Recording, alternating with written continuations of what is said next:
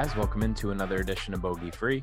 I'm your host, Matt Jones. You could find me on Twitter at MattJonesTFR as usual. So I wanted to hop on today and get a show up for you guys. Obviously, there's no golf going on right now. We're living in just extraordinarily weird times. I hope if you're listening to this that you and your loved ones are doing all right.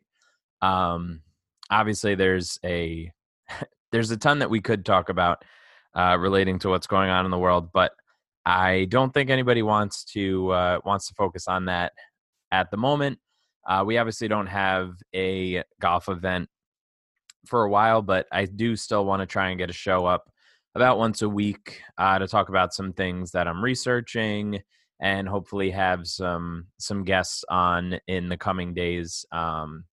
I know I've been talking to a few people from around the industry, and we're going to try and do some strategy talk and some different things. But today's show, again, just a quick show, but I wanted to take a look at how salary and ownership affects DraftKings performance. So I went back all the way to the start of 2018. So about 2+ years of data just to see, just to see how different salary groups perform, how different ownership groups perform, and really what we should be doing in general when golf comes back, when we're making some lineup decisions. So to start off, if we just take a look at salary, how salary just sort of predicts DraftKings performance, only about 10% of DraftKings points are explained by salary. So it's not the strongest indicator. And I think that probably makes intuitive sense because we see it every week that there are groups of golfers in the 7K range and the 8K range and the 9K range that perform really well. And there are guys in all of those ranges and more expensive that just sort of bust out and don't do much of anything. So from an overall perspective, it doesn't do a great job of salary doesn't do a great job of really tightly predicting DraftKings performance. But overall, if we look through each salary group, it does sort of follow along with averages of the entire group. You can see, the 10K range averages about 75 DraftKings points with a floor of 57 and a ceiling of 95. So again, a pretty wide range there, but as you go down through the other salary ranges, the averages, the floors, and the ceilings all go down. So overall, DraftKings pricing sort of gets it right from that perspective. But there's definitely inefficiencies every week. We see it with the pricing algorithm every week. We see when guys are just way too underpriced, whether they're new on tour, whether they're coming off of a long break, whether their price gets inflated for recent performance, and we know we can't trust those guys. Like, there's all sorts of different reasons that that pricing could be wrong, quote unquote wrong, and we have to take advantage of those inefficiencies. So if you go down the list from 10K, like I said, at 75 DraftKings points on average, 9K is 67 points, 8K is 62 points. So those are pretty tightly clustered there. And then the 7K range drops out to 54, and the 6K range drops out to 44. Now, the interesting thing is that the floor that you're getting from the 6K range and the 7K range is actually only about 5 DraftKings points apart. So it kind of leads me to think that maybe we should be taking some more chances, taking some more stabs at guys in the 6K range, and not really being, as as confident in our ability to forecast what a 7K golfer is going to do.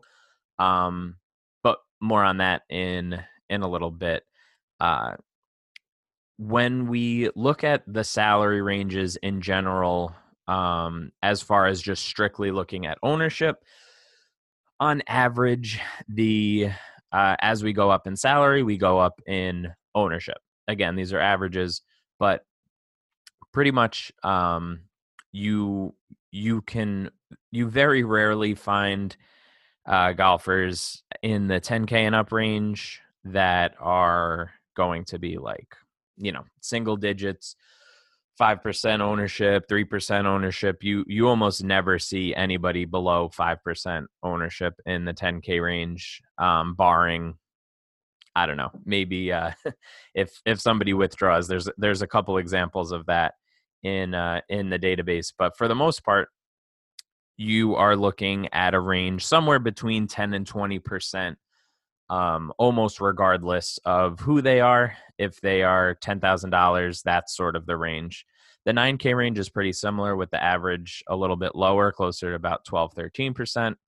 And then as you go down, there's obviously exceptions, but the average for all of the golfers that fall in the 6 and 7K range is going to be, ownership wise, is going to be way, way, way, way lower than the 8, 9, and 10K plus ranges. So all of that makes sense. I think we all kind of know that, but it's good to look at the data and actually have that, proven out, and see specifically that there are these trends that we can pretty much rely on every single week. There's the data that I'm looking at. I skipped any of the short field, no cut events. So things like the World Golf Championships, things like the Tour Championship, aren't included. And I did that for a couple of reasons, but the main reason is that we just see ownership sort of concentrate so highly in these like 70 or 60 man fields, and it completely skews all of the data, and doesn't really give us a good picture for full field events. So I don't want to introduce that into the overall data and get to a point where it's rendered almost useless. So that's the main reason for that. If we quickly go through each range, the overall the too long didn't read version of this is basically there's almost no point in ever playing chalk. Most of what we do here on Bogey Free, and most of what the industry does, really sort of relies on being able to predict performance. And I'm going to continue to do that. But I think I'm going to start, after looking at these numbers, I think it's almost impossible not to, I guess, admit that we're not that good at picking golfers. Because the ownership doesn't really reflect what a golfer ends up doing, at least from like a macro level. So for example, if we look at the 10K range, I broke all of these, I broke all the price ranges into super chalk, so like 25+% owned. And this is across the Albatross, which is a single entry tournament that's pretty popular, the Birdie, which is the 20 entry max, and then either the Drive the Green, which is 150 max, or if it's a major week, I pulled the Millionaire Maker ownership percentages. So the single entry, 20 entry, and 150 entry max averaged out is all, I think, is a good representation of most of the contests that you're likely to see. If you were playing the nosebleed stakes and it's a smaller contest, I know that ownership can go a little wonky there. So this might not necessarily be transferable. This data might not be really a one-to-one comparison to the high stakes stuff, but everything that I've seen so far, there's not a ton of variance between single entry to 3 or 5 entry max to 20 entry max to 150 max. Ownership concentrates a little bit more around the quote unquote chalk in single entry, but it's the ownership, again, from a macro level, is pretty much all the same. So I'm not too worried that this isn't representative of most contests that you're going to come across. Smaller things, 3 mans, 5 mans, 10-person, small double ups, stuff like that. Ownership gets a little wacky, but as far as GPPs go, I think this is a pretty representative sample. So for the 10K range, whether you are looking at mega chalk for 25+% owned guys, or whether you're looking at sort of the mid-owned, like 8 to 12% range, the averages are basically the same. You drop from 82 points to 73 points, so about a 9-point swing there, but the ceilings are all exactly the same. Again, I think intuitively that makes sense because these guys are, if you're priced up in the 10K range in a given field, you likely have a ton of win equity, top 5 equity, and that's what we're shooting for. So I think that the ceiling should be similar, and it bears itself out in the data there as well. So 10K range, not really interested in eating the chalk. It doesn't seem like it's worth it. The floor is a little bit better, but obviously when you're paying up, you're swinging for the fences. You are trying to get that 90 plus performance out of your guy, and I think that going with the ownership play there makes a little bit more sense, considering that the ceilings look almost identical. When you drop down to the 9K range, we see something similar, and actually it's interesting. It's almost, if you look at the ownership versus DraftKings performance in the 9K range, it's almost like a U shape. Like at the Uber chalk, it's pretty it's the highest that you're going to see, but then it kind of dips through like down to 12%, and then it goes back up on the other end with the lower owned plays, except for those under 4%. So basically you're looking at no real reason to play the super chalk. The ceilings are all identical. It goes from 90 DraftKings points to 88 DraftKings points. And again, the floors vary a little bit more. There's like a 12-point spread there, but we're talking about GPP ownership, and we obviously want to hit our ceilings. We don't really care quite as much about the floor because we are trying to get we're trying to hit first, right? We're not trying to hit a min cash or just be on the double up line and 2x our money. We're looking for the big payouts in GPPs. So again, makes sense that we would see that we should be sort of targeting these lower owned plays.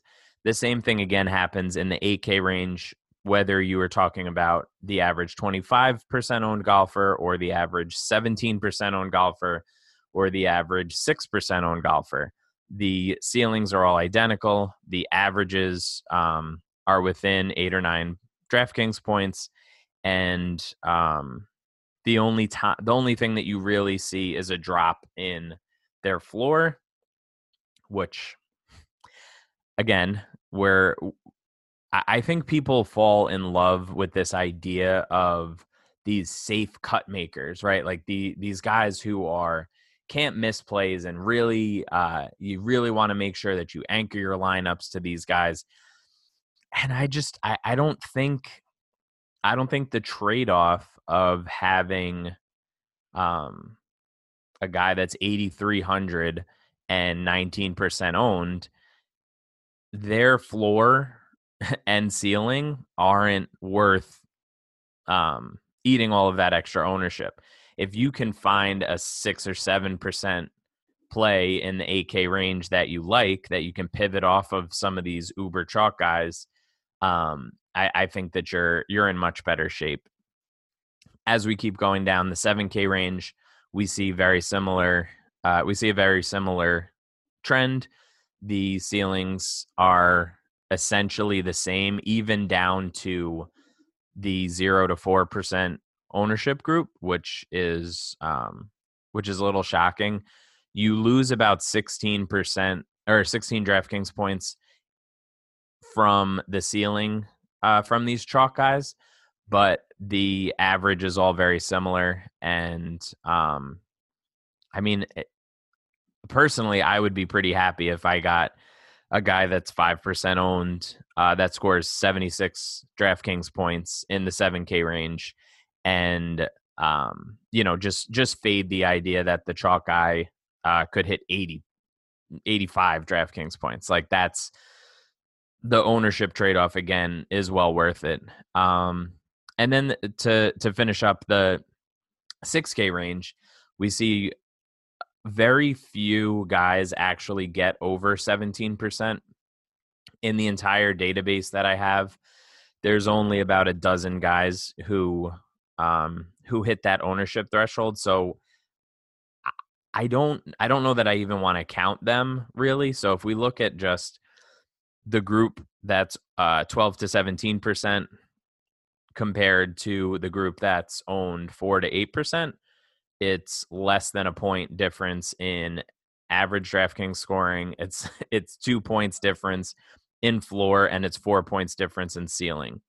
So basically, if you do have a way of identifying, realistically, or you just manage to get a cut from your 6K golfer, you're going to be, you can expect the same type of DraftKings scoring output and not really have to worry much about anything else. Like, if you hit a ceiling, say that's 65 points from a guy that's $6,700 and low owned, you're going to be well ahead of the game. So basically the idea is, don't play the chalk under any circumstances, regardless of if you think you have a feel for things. If you think, barring some crazy news or a